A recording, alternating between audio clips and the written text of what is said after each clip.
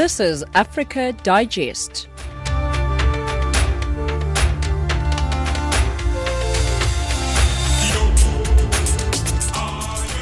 1700 hours Central African Time. Good afternoon and welcome to Africa Digest. This is Channel Africa from an African perspective, broadcasting to you from Johannesburg, South Africa, and we're available on www.channelafrica.co.za. My name is Samora Mangesi and I'm in studio with Zwelane Tulo, Nosihle Zuma, as well as Neto Chimani. Top stories on Africa Digest at this hour. South Sudan's top officials of the new government are deadlocked over appointment of cabinet ministers. Senior judges at the ICC authorize an investigation into alleged war crimes and crimes against humanity in Afghanistan. And the Africa Center for Disease Control and Prevention is urging African countries to increase their efforts to combat the coronavirus. We'll also have your economics as well as your sporting news later on in the hour. But right now, I think it's time for us to cross on over to Zwelane Tulo for your latest news bulletin.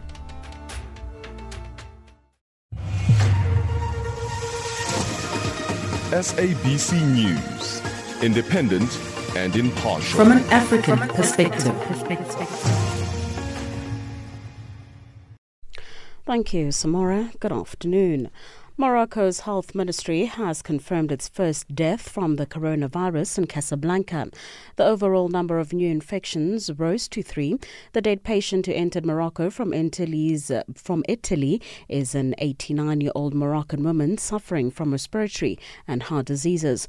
Morocco cancelled all trips to and from Italy and banned fans from attending football matches, cancelled events involving foreign travellers and gatherings of more than 1,000 people as precautionary measures to avert an outbreak of the virus. Meanwhile, a meeting of ministers from the SADC region has recommended a temporary suspension of regional face-to-face meetings as a result of the coronavirus outbreak. The meeting, which took place in Dar es Salaam, Tanzania, was aimed at sharing existing knowledge and information on the COVID-19 outbreak in the region. To date, the virus has claimed more than 4,000 lives globally. In South Africa, 7 patients are being treated. Prabhashni Mudli reports. Urged member states to put in place national preparedness response plans and emergency funds to address gaps in prevention. Ministers have agreed on how to harmonize and coordinate their responses to COVID-19 in the SADC region. As a temporary measure, leaders in the SADC region will use video conferences and webinars as a means of communication. COVID-19 was declared a public health emergency of international concern by the World Health Organization in January. The African Center for Disease Control says all 9 countries on the continent that have reported cases of the deadly coronavirus have the capacity to do lab tests. The Africa CDC has also provided kits to 43 African Union countries. Africa has reported a total of 90 positive cases of the COVID-19 in 9 countries. The latest figures indicate that there are now 100 confirmed coronavirus cases across Africa. Egypt has the most with 55, Algeria has 20, and South Africa 7. Meanwhile, the authorities in Zimbabwe are searching for a man who absconded from a hospital before he was due to be tested for the coronavirus. Zimbabwe currently has no confirmed cases of the COVID-19. South Africa's President Cyril Ramaphosa's legal representative Peter Harris says the High Court in the capital Pretoria's ruling against Public Protector Buswem Khwebane on the CR17 matter is a resounding victory for the president. The court set aside the Public Protector's CR17 report, declaring it invalid and unlawful. Ramaphosa had taken the findings regarding his presidential campaign in 2017 on judicial review. Harris was in court when a full bench of judges made the ruling. It was a resounding victory for the president and entirely justified, an excellent judgment, we thought, and the fact that a punitive cost order has been granted against the public protector, we think is necessary. I think in doing so, the court obviously made a clear statement of its disapproval. The number of adjectives used, or negative adjectives used to describe her conduct were significant, unlawful, irrational, reckless, not showing partiality or an open mind. I think that those are very sad reflection upon the current occupier of the office of the Public Protector. In fact, if it weren't so tragic, it would almost be a joke. And finally, the lower house of parliament in Russia has backed constitutional changes which could keep President Vladimir Putin in power until 2036. The reforms would allow him to run again in 4 years when he's due to step down. Putin says the Constitutional Court will have the final say and the changes be put to a popular vote. The BBC's Sarah Rainsford reports. This announcement confirms what was always suspected, that Vladimir Putin was looking for a way to stay in power. He's meant to step down in 2024 after almost a quarter of a century as Russian president. But according to this new plan, he won't have to. Instead, the clock on his 2-term limit will be reset then, allowing him to remain in office potentially for another 12 years. In a highly unusual move, Mr. Putin came to address Parliament in person after a former cosmonaut turned MP argued that he should have the option of re-election. Headlines at 5:30 for Channel Africa. I'm Jolani Tulo. SABC News, independent and impartial. From an African perspective. Starting off in Sudan, where top officials of the new government are deadlocked over appointment of cabinet ministers in the new government of national unity, which was formed more than 2 weeks ago. To tell us more, here's James Shimanyula.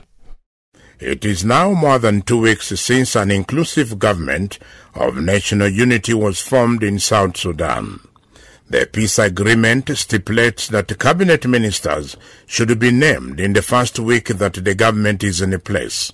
However, up to now, the ministers have not been appointed because top officials of the government are deadlocked over ministerial positions. The peace agreement that paved the way for the formation of a government of national unity on the 22nd of last month allocated 20 ministries to President Salva Kiir's side, while the side of opposition leader Riek Machar got 9 ministries. Former detainees got 3 ministries, and smaller political parties got 1 ministry each, while South Sudan Opposition Alliance, which brings together more than 10 bigger opposition groups, have been allocated 3 ministries. Now, the alliance says it requires more ministerial posts because it comprises 10 opposition groups. The alliance also claims that it has not been allocated governorship posts. Peter Majong,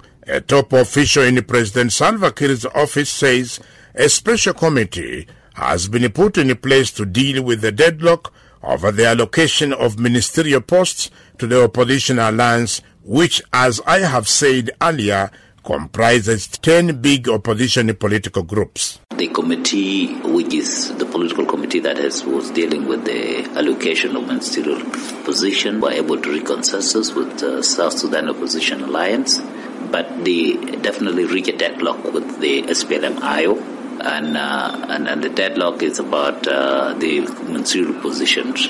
James Cook, an independent South Sudan political analyst, sheds light on the delay to appoint ministers in the country. The delay is caused by inabilities of the parties to trust themselves and to look at each other as partners who are supposed to work together, regardless of which ministry or which portfolio each of them is holding.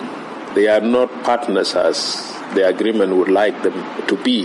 Makwal Majok, another independent analyst on political issues in South Sudan, had this take on the delay to appoint ministers in the new government. This is a negative indication that the implementation of the revitalized agreement will not go on smoothly without serious pressure from the neighbors, from the region, and from the international community at large. If those parties are left alone, they will never move South Sudan forward. Also commenting on the delay to appoint ministers in South Sudan is Joel Payak, one of the country's prominent activists. All of us, we are really disturbed given the fact that the undersecretaries are now running the ministries, and we do not really have a complete government now in power. So this one is, we really disturbed, and we really wanted to make sure that the government is formed as soon as possible. To get more crucial details of the delay on appointing ministers in South Sudan, I reached by telephone Mabior Garang Mabior, spokesman for opposition leader Riek Machar. There are some groups which are not satisfied with the process that has been done. Which group? The South Sudan Opposition Alliance. The one that comprises various opposition groups. Why are they complaining? They're not satisfied with what? Because the government and IO, they took the lion's share. We have defense, which Kuala Onyang Juk was heading. Yeah. And then we have interior, and then we have petroleum. Finance.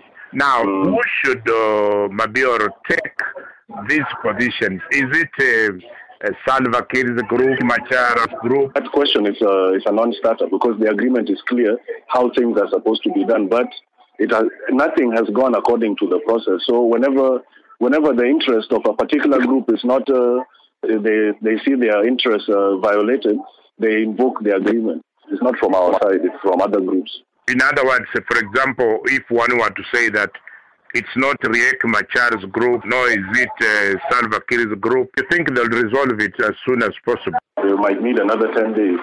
That was Mabior Garang Mabior, spokesman for South Sudan opposition leader Riek Machar. Reporting for Channel Africa, this is James Shimanyula. Senior judges at the International Criminal Court, otherwise known as the ICC, have authorized an investigation into alleged war crimes and crimes against humanity in Afghanistan, overturning an earlier rejection of the inquiry. The probe will be led by ICC prosecutor Fatou Bensouda and will look at actions by United States, Afghan and Taliban troops. Bensouda made the request for a probe to the ICC's pre-trial chamber in 2017. At the time, her office cited grave crimes and the absence of relevant national proceedings against those who appear to be most responsible for the most serious crimes. For more on this, Channel Africa spoke to Clemens Bechtarte, litigation coordinator for the International Federation for Human Rights, otherwise known as the FIDH, in Paris, France. Well, this decision is a major decision. First of all, it's a formidable act of independence of the court, which has been accused over the past years of being dependent and of not being able to hold major powers to account. And this is really the issue of international justice as a whole and of the International Criminal Court. Will this court be able to hold major powers to account? And this decision may be a major step towards independence of the court and also towards affirming that this may be possible. But the United States is not a member of the ICC. In fact, Secretary of State Mike Pompeo condemned the appeals chamber's overturning of the earlier decision, calling the ICC an unaccountable political institution masquerading as a legal body. What do you say to this? Well, there is a major obligation from state parties to the ICC now to uphold their position of support to the court because we know that the court will be subjected to tremendous political attacks from the United States after this decision from the Court of Appeal. There were already threats by the Trump administration against Fatou Bensouda herself and against her team following her request to open an investigation into these crimes. And we know from the recent declarations from Mike Pompeo that these threats and attacks will continue. So we call on state parties, European Union states, but also the whole state parties to the ICC to reaffirm their support to the independence of the court because this investigation will probably suffer major, attacks to the independence of the court, and it is important, and it is the duty and the obligation of state parties to protect and to shield the court and the office of the prosecutor for any attacks that would hinder this investigation. The U.S. faces the question of whether to sanction the court, an act that the Trump administration has the legal authority to do, but that will likely trigger a backlash by U.S. allies that would far outweigh any perceived benefits from sanctions. What legal authority does the U.S. have to sanction the court if that is the route the U.S. is willing to take? Could they use perhaps the existing global Magnitsky sanctions program? Well, we do not know yet to what extent they will obey to their threats, I would say. They have a power to act, obviously, and to pronounce sanctions. They have already taken out the visa of Fatou Bensouda and denied her the authorization to access, as well as all the Office of the Prosecutor staff, to access the United States. There could be multiple other sanctions. But again, it is really important now that the state parties to the Rome Statute, to the International Criminal Court, take strong stances to support the court in its independence and in the investigation that will be done. We know also that there will be, of course, absolutely no cooperation from the United States in this investigation, no cooperation from Afghanistan also, and so we think that this will be a major challenge for the court to be able to move forward in this investigation, to be able maybe to issue acts of accusation, international arrest warrants. We hope that this will be the case, but again, we're lucid and we know that there will be tremendous threats and attacks now against the court. The decision comes less than a week after the U.S. signed a peace deal with the Taliban aimed at ending 18 years of conflict, during which 157,000 people have died. There is also a political stalemate in Afghanistan as rival presidents have inaugurated themselves. Will this frustrate the investigation, do you think? Well, there has been a very old debate between the articulation between peace and justice. But we think that history has shown in multiple cases that there cannot be sustainable peace if there is no place for justice, and if there's no place for recognition of the rights of victims and to hold the perpetrators of the gravest international crimes to account. So I think that we should be very cautious in these also attacks and discourse that would oppose the peace process and the investigation that has just been opened. Again, there is no contrariety between peace and justice. There cannot be peace without justice. So I think it's very important to recall it, and this is the views of the victims in Afghanistan, but also the victims, of this torture program that was put in place by the Bush administration. There is a very strong call for justice, a very strong need also for justice in a situation of total impunity, and this must not be put aside in the name of peace. This would be a strong political mistake. And that's Clemence Baktate, litigation coordinator for the International Federation for Human Rights, on the line from Paris in France, talking to Kumbelo Munjelele.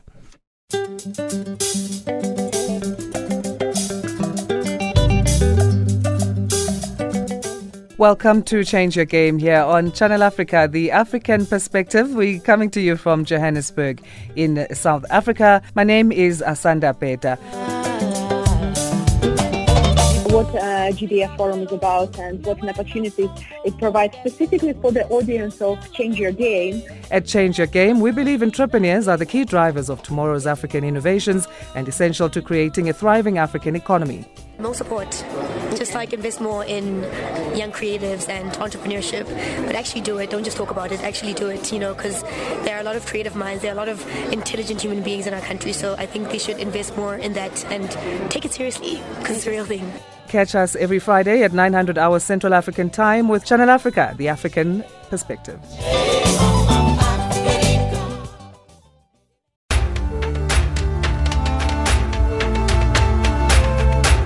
This is Africa Digest.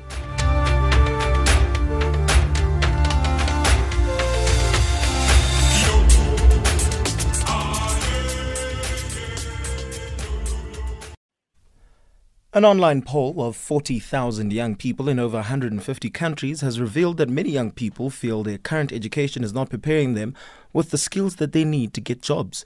According to the poll, the key skills young people want to acquire in order to help them gain employment in the next decade include leadership, followed by analytical thinking and innovation, and information and data processing. Separately, a global survey by PwC found that 74% of CEOs around the world said they are concerned about finding the right skills to grow their business. Now, PwC and the United Nations Children's Fund, otherwise known as UNICEF, have joined forces to boost youth skills worldwide. To talk to us more on this, we are joined on the line by Barry Foster, partner in PwC's People and Organization Division.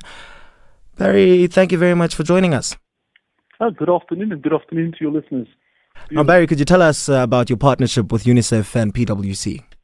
Yes, I think it's quite an important partnership. It's a global partnership. We have similar initiatives.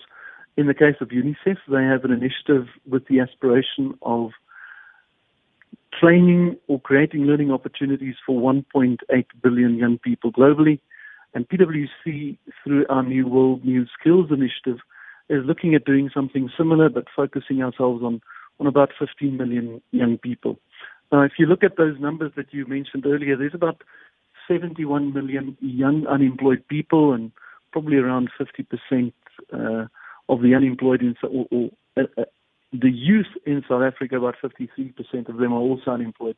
So there's a real imperative for both of us to find innovative ways to look at this generation in the age group of 15 to 24 and really help them find jobs that are the jobs of tomorrow, whether those be human-focused or more technically focused. And why did you see it fit for your global organization to take part in this program? I think there's a real need for organizations globally to think further than just or apportioning responsibility to the government and or parts of the NGO sector. I really think it's incumbent on corporate companies like ourselves, in the case of PwC, to think of the larger societal implications and societal responsibilities and what we need to do in the countries we are represented in terms of helping young people. And I think that's what we've decided to do on a global level, because it's a key priority for PwC, but probably should be a key priority for most developing and developed countries in the world. There's a real need to upskill the global workforce across most sectors. And one would think that those would only be, let's say, financial services, but that goes from agriculture right through to retail. Right, Barry, could you explain to us how this collaboration is going to work exactly? I think there are 2 or 3 focus points. In South Africa specifically, we're going to focus our time on helping young people with what we refer to as STEAM skills. So those are typically science, technology, engineering, arts, and mathematics. And in one case, we're going to focus our efforts on a program called Techno Girl, and that is working with young women from grade 9 to 11 across those 3 years to provide them with opportunities to gain an understanding of technical environments, with a very specific aim of not only providing them with skills, but also helping them understand whether they would like to go into those kinds of jobs. And to date, UNICEF has had very good results in helping young women choose STEM careers and then successfully entering those careers and making or opening up additional opportunities for other young women into similar careers. And I think that's really what we want to achieve. I think that on the one hand. On the other hand, we want to partner with UNICEF also around training a broader group of people on robotics and computing within areas which range from Alex and other areas around Cape Town. And to see how we can do some of that. And then lastly, I think what we also want to do is to reduce the amount of bureaucracy that systemically affects young people and their access either to education or further education, and to make sure that we can unlock some of the funding that's already in the system. And lastly, do you think the collaboration will bring much needed difference for young people? I do think so. I also think we've got massive aspirations. And I think those aspirations are on 2 levels. The one is to focus on those programs that we've just spoken about, but also, and that's why talking to you on today is quite important, is to change the perception and increase the advocacy so that we as a country and as a populace and as a government can understand how dire the need is to upskill the people of our country, and to do so as we are competing in a new global economy. And so therefore, I think, yes, we will make a change, but I think we also have to aspire more broadly to say we as a society we need to find more innovative ways to collaborate and make that change at a substantial level, which is in the millions of people. All right, Barry, thank you very much for joining us. Thank you very much. Hope you have a good evening. You too. And that was Barry Foster, partner in PwC's People and Organization Division. Building Africa with love. Hujambo Africa. If there are holes in this continental ship, we are its children. Let us go and stop the holes. Let us gladly do it with our hearts, and if we cannot, then let us die. We will make a plug of our brains and put them into the ship, but condemn it never. Nguvu wakwatu, upendu ni nguvu. Catch us on Channel Africa from 10 to 11 a.m. every Friday, and Sundays from 5 a.m. to 6 a.m.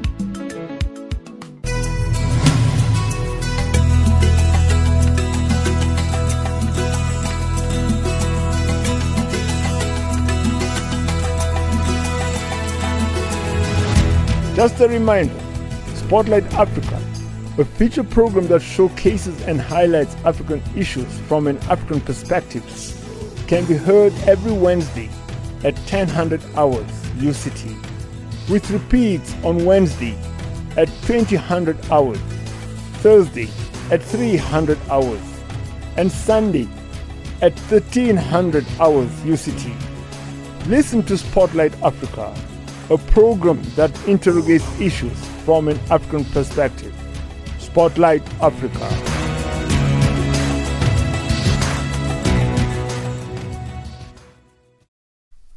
The Africa Centre for Disease Control and Prevention, otherwise known as Africa CDC, is urging African countries to increase their efforts to combat the coronavirus, whose cases on the continent are now on the increase. The Africa CDC says as of the 10th of March, the continent of Africa had 101 confirmed cases of COVID-19. Channel Africa's Coletta Wanjohi spoke to Dr. Ahmed Ogwell, the Deputy Director of Africa CDC. All the index cases are imported. They are largely foreigners coming into African countries. A few are Africans returning back, largely from Europe. So the situation as we have it now, all the index cases have a history of traveling to one of the epicenters where coronavirus is currently spreading. For Africa, we are still at the stage where we are dealing with the initial cases and their immediate contacts. It has not yet spread out into the community. How prepared are we as a continent? Currently, we are working with the countries at 3 different levels. The first level is building capacity for enhanced surveillance. That means that at points of entry, the gadgets that are required, the knowledge that is required, and the facilities that are required to contain any possible case, we are working with governments across Africa to be able to build that. The second level is laboratory diagnosis. Initially, we only had 2 labs that could be able to diagnose COVID-19. Today, 43 countries can be able to do that. And by the end of this month, we think we'll have reached all 55 member states. The third level is preparedness in general. This means engaging with the public so that they get the correct information. This means engaging with health workers so that they are able to protect themselves as they deal with possible cases. This means the government sets in place machinery that releases resources as they are required. We have guidance that we have shared with member states, and most member states are following this guidance, and therefore preparedness is increasing, not as fast as we would want, but preparedness is increasing in Africa. We have seen different countries reacting differently, some stopping flights, others preventing entry into several parts of their country and all that. Does the Africa CDC have a standard measure of preventive measures, as far as travel is concerned? In Africa CDC, we have issued a guidance in as far as movements and restriction of movements for people who are at risk is concerned. That particular guideline is very clear on how to categorize people into high risk and medium risk and no risk. So depending on which level of risk someone falls, then there is a way of dealing with that particular individual.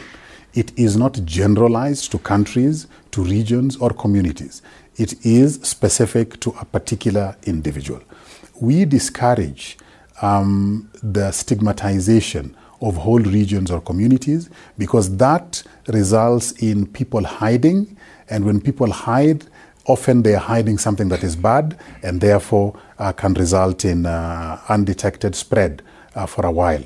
Much as we have been prepared to a certain extent, what are some of the challenges that we are foreseeing? Let me start with Africa CDC.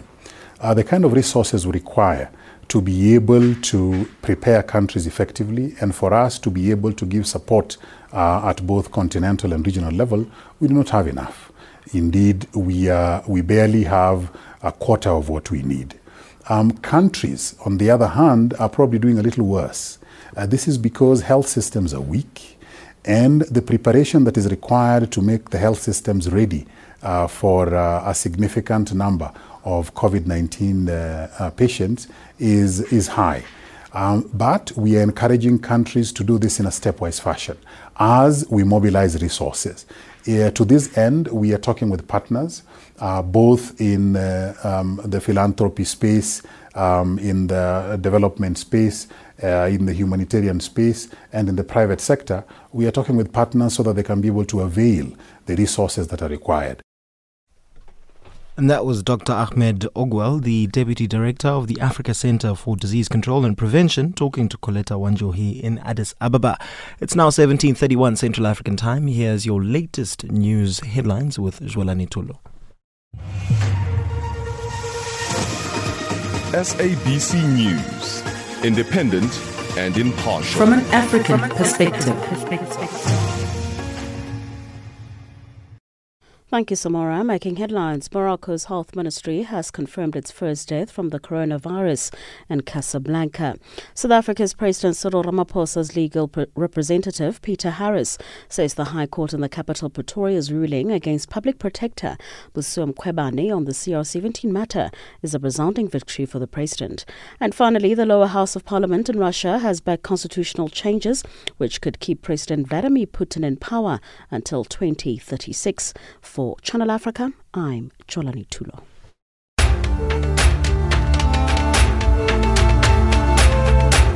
This is Africa Digest.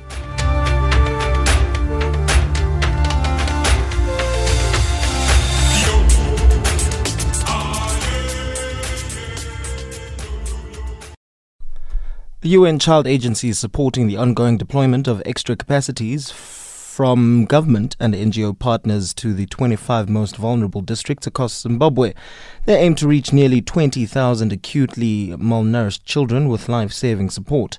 Zimbabwe is facing a food crisis that has seen international appeals for humanitarian assistance. Jane Rabutata has more. Zimbabwe is currently facing multiple hazards which have a big impact on the basic social services, especially health and nutrition. There's widespread economic meltdown, a recurrent drought, and the country just came out of the March 2019 cyclone disaster. As a result, humanitarian aid agencies have had to step up their programs across the Southern African nation, with the UN Child Agency leading nutrition programs. Dr. Paul Nwakum is UNICEF Zimbabwe's Chief of Health and Nutrition. The economic meltdown has caused financial barriers. So the people who are already vulnerable, they cannot come to their health centers. And the fact that they have limited nutrition has consequences on the health outcomes, especially for women and the children under 5. But there are other issues. Because of the drought, we have reduced water supply. Because of the drought, we have recurrent power cuts, and this reduces availability of water. And when you have no water, there is chances of having outbreaks of diarrheal diseases. And in addition, because of no power, we cannot run refrigerators. So you cannot keep the basic supplies, including vaccines, on the very good condition. So these are the consequences of the multiple hazards for Zimbabwe on the social services, specifically health and nutrition. John Musindo is a registered general nurse at Roa Clinic in Mutare in Manicaland province. He reflects on early marriage, a negative coping mechanism that is also of concern in the country. Early marriage is also an issue in our society. Teenage girls are being married, maybe with older men, some with men of their own age group. However, the real problems comes when these men, they deny responsibility of the pregnancy.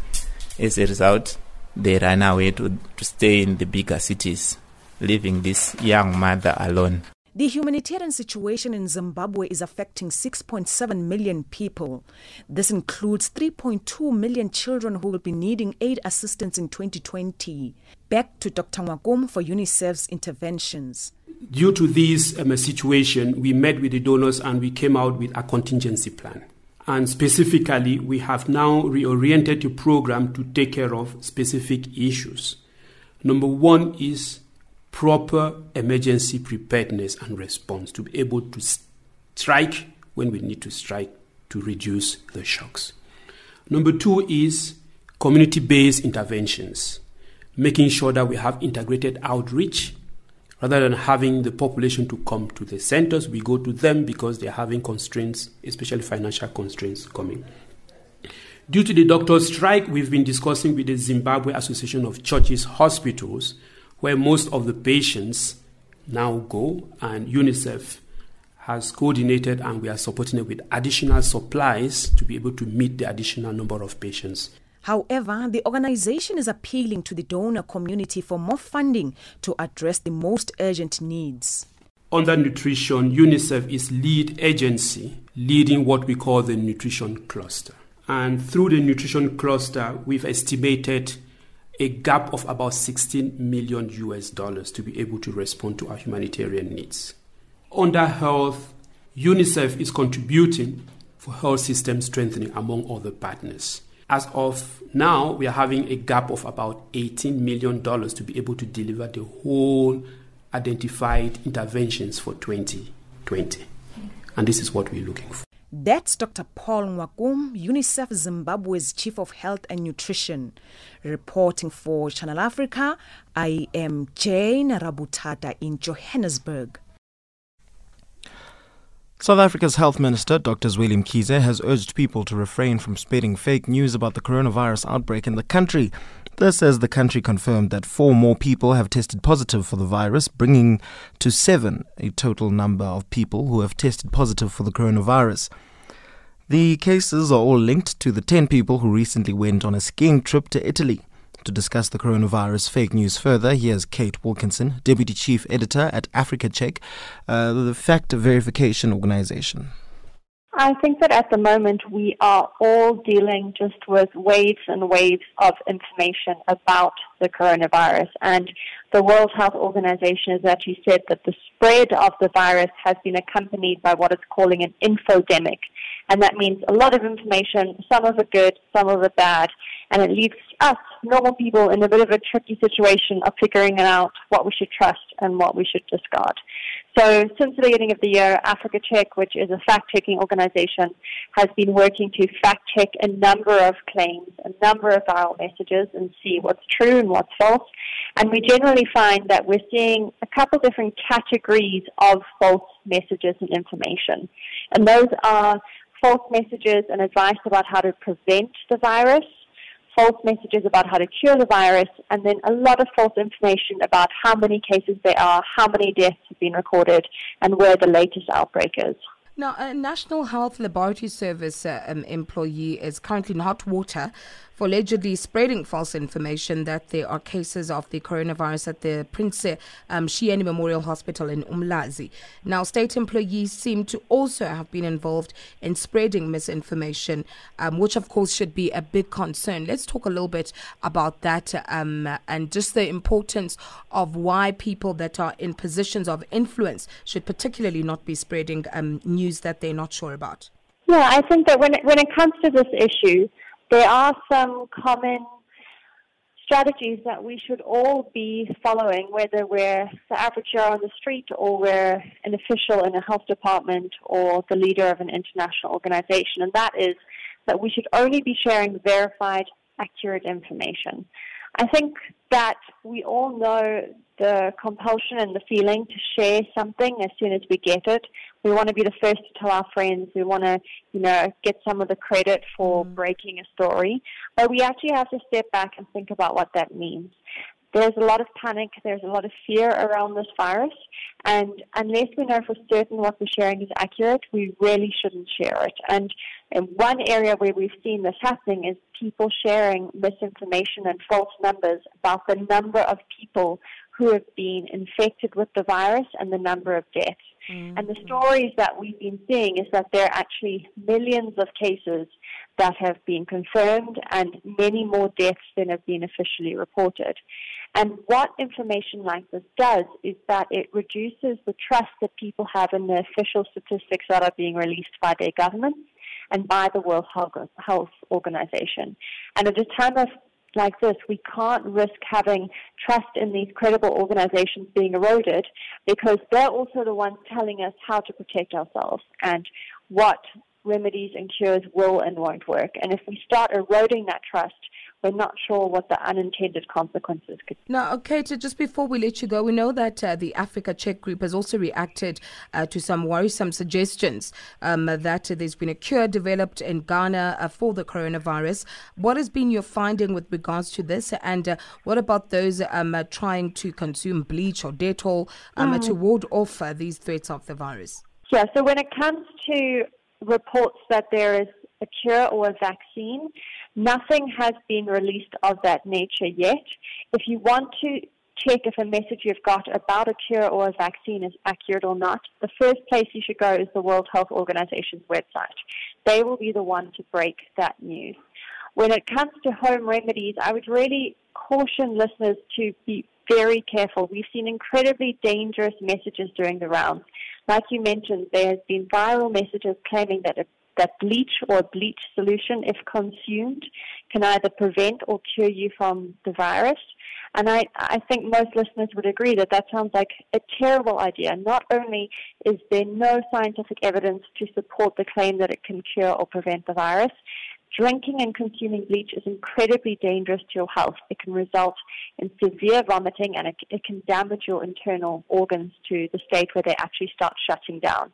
So please don't do that. If you receive a home remedy and you think you're sick, give your doctor a ring, speak to a nurse, and really try and make the best decision you can for your health and the health of your family.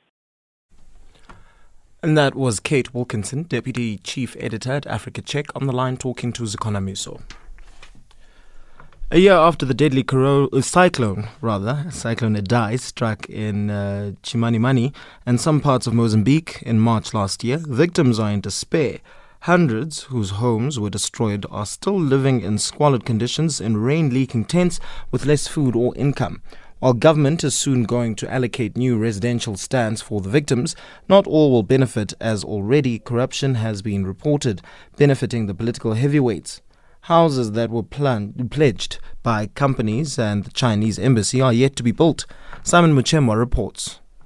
Ena Muvimi is a 76-year-old grandmother of 3 and a widow who is not employed but lives in Nyamatanda camp in Chimanimani after Cyclone Idai. The old lady can hardly fend for herself as all her belongings were swept away in March last year during Cyclone Idai that killed hundreds and left a trail of destruction.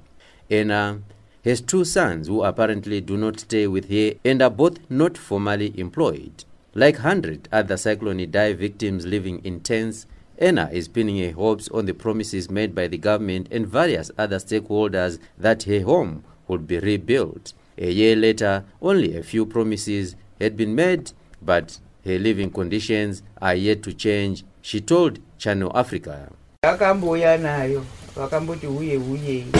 They once came with cash, but they have since stopped.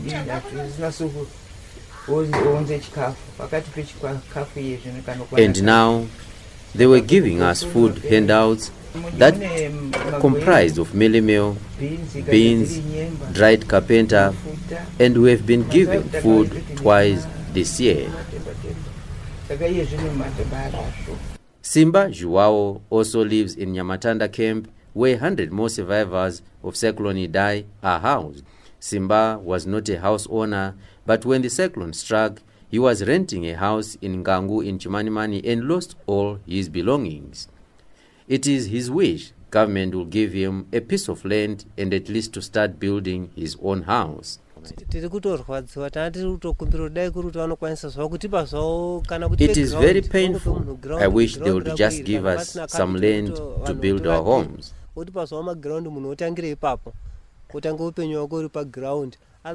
This could help us, as these tents are now leaking each time it rains, such that our kids are always falling sick. And that report was by Simon Muchemwa. 17:45 Central African Time. Here's Nosihle Zuma with the latest economics news.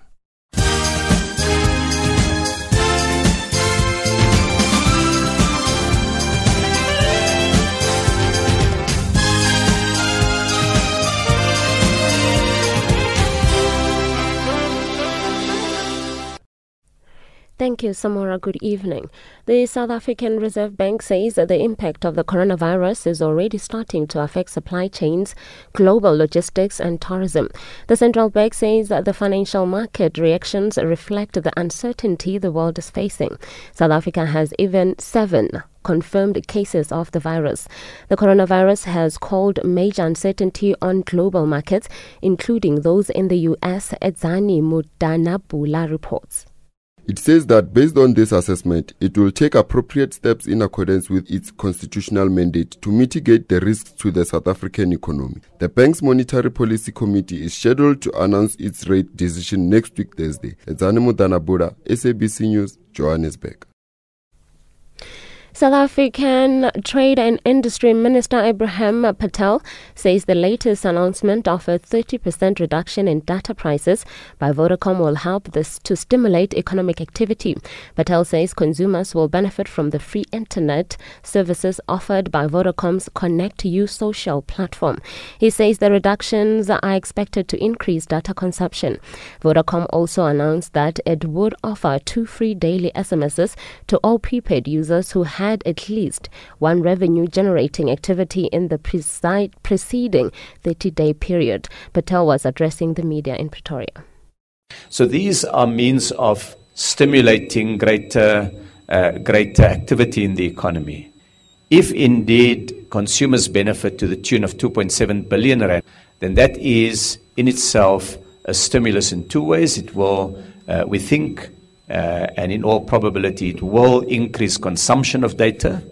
So that in itself can support many smaller enterprises that are getting into the digital economy, young people with innovations that rely on digitization. The African Development Bank has signed for the release of $200 million to Nigeria for the expansion of the country's power transmission infrastructure. It was gathered in the capital Abuja on Monday that the fund signed last week by the bank's management would be used under the Nigeria's transmission expansion program. The acting vice president for energy, power, climate and green growth, Well Shoneba, disclosed this on the sidelines of his team's visit to the Minister of State Power, Godi Jedi Akbar. Virgin Atlantic has confirmed it has been forced to operate some near-empty flights after bookings were dented by the coronavirus outbreak. It is operating the flights to try to retain take-off and landing slots at major airports such as Heathrow. Under European law, if flights are not operated, slots have to be forfeited. United Kingdom Transport Secretary Grant Shapps has written to the European Commission asking for rules on slot allocation to be relaxed during the outbreak. Other carriers are thought to be taking similar steps, even reportedly flying so-called ghost planes with no passengers on board at all in order to safeguard their presence at major hubs. And And the Democratic Republic of Congo has granted an insurance license to a subsidiary of Hong Kong-listed Frontier Services Group, FSG, a security and logistics company run by Eric Prince, the founder of private security firm Blackwater. Prince, who renamed Blackwater and sold it in 2010 after several of its employees were indicted on unlawful killing charges related to their work during the Iraq War, has run FSG since 2014. The company has a subsidiary in Congo with a mandate to extract and sell minerals and work in security. For your financial indicators, the US dollar is trading at 363 Nigerian naira 79, 10 Botswana pula 98, 101 Kenyan shilling 90, and at 15 Zambian kwacha 24. In BRICS currencies, $1 US will cost you 4 Brazilian real 68, 73 Russian ruble 87, 74 Indian rupee 37, 6 Chinese yuan 94, and 16 South African rands 08. The US dollar is also trading at 76 pence to the British pound and at 87 cents to the euro.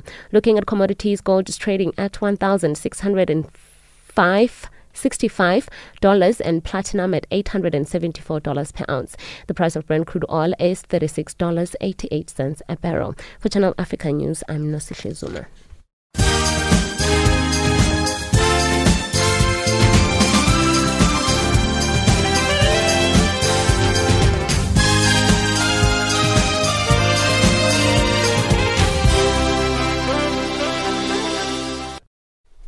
And now for your sport, here's Neto Chimani.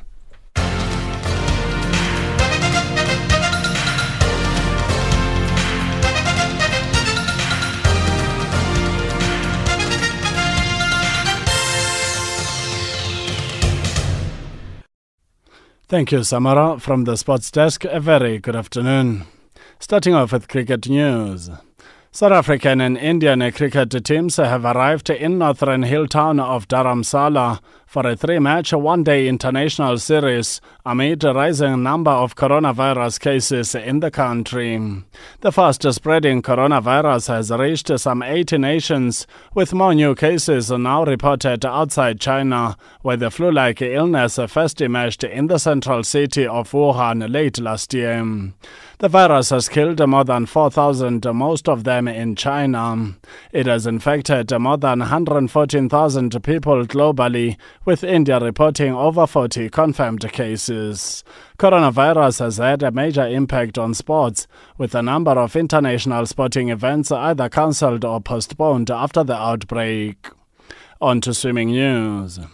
Swimming South Africa President Alan Fritz will contest for the SASCOC, South African Sports Confederation and Olympic Committee presidency at the end of the month. Fritz has become the latest candidate to throw his hat into the ring for the eagerly awaited elections on the 28th of this month. Fritz will be contesting with the likes of current acting SASCOC President Barry Hendricks and Athletics South Africa President Alex Kosana. There is a number of people that's made themselves available to serve SESCOC, and that augurs well because that means they have the interest of the country now. But we need quality leadership, and I have made myself available only based on 2 elements: is that what can I do for SESCOC and what is it that I want to do for our athletes. My point of view is I can bring a lot to SESCOC. I've always been a corporate executive. I know how to manage organizations. I've been a chief executive of an organization. I've been a chief operating officer. I've been a marketing executive. My own competence is that of a human resources executive. I've served organizations in multiple capacity. I'm a strategist in this organization. I know what it is to build and manage organizations. The election battle is said to be an ugly one, with many candidates disqualified from contesting, such as veteran administrator Ndambira Vele, Skosana, Netball South Africa President Cecilia Molokwani, and Free State Rugby President Jerry Segwaba. However, Fritz believes that the election process is fair. I've got no doubt in my mind. I don't know the full context of Barry Hendricks Ravella issue. I can say without a shadow of a doubt, the nomination process, the nominations committee's vetting thereof, the submission to the audit company, which is Mazars, and the distribution thereof I have my full confidence that it's complying with what's in the constitution of SESCOC and what the regulations are that the Ministry of Sport has advised and what we as a General Council at SESCOC has adopted. Former SASCOC President Gideon Sam is not allowed to run for the presidency due to the age restriction. The organization's internal squabbles have been well documented over the last few years, which led to the then Minister of Sport, Thokozile Xhasa, to institute the Ministerial Committee to investigate irregularities in the governance and management of SASCOC. Fritz says there are big problems in the organization. Now, my perspective is very simple. There's no sport without a National Olympic Committee, and that's the purpose of SESCOC. SESCOC is the Olympic Committee, but also the confederation for other sports in our country that are not Olympic sports. And the role of SESCOC is to promote high-performance sport. There is an element of looking at building grassroots sport, but that by and large is the responsibility of a national federation. SESCOC over the last 4 years has, to my mind, almost imploded on itself. I'll be the first to admit that previous president, or the past president, Gideon Sam, in the first 8 years of his presidency, was the best. It was golden years for SESCOC. Something went fundamentally wrong. Channel Africa, from an African perspective. For Channel Africa Sport, I'm Neto and ETO Chemani.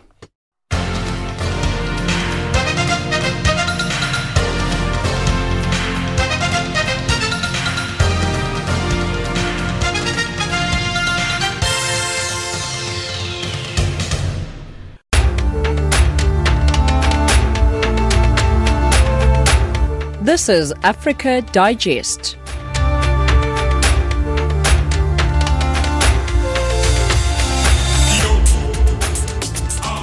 And that wraps up Africa Digest for this hour. From myself, Somora Mangesi, producer Leb Muswewo, and the rest of the team, thank you so much for listening.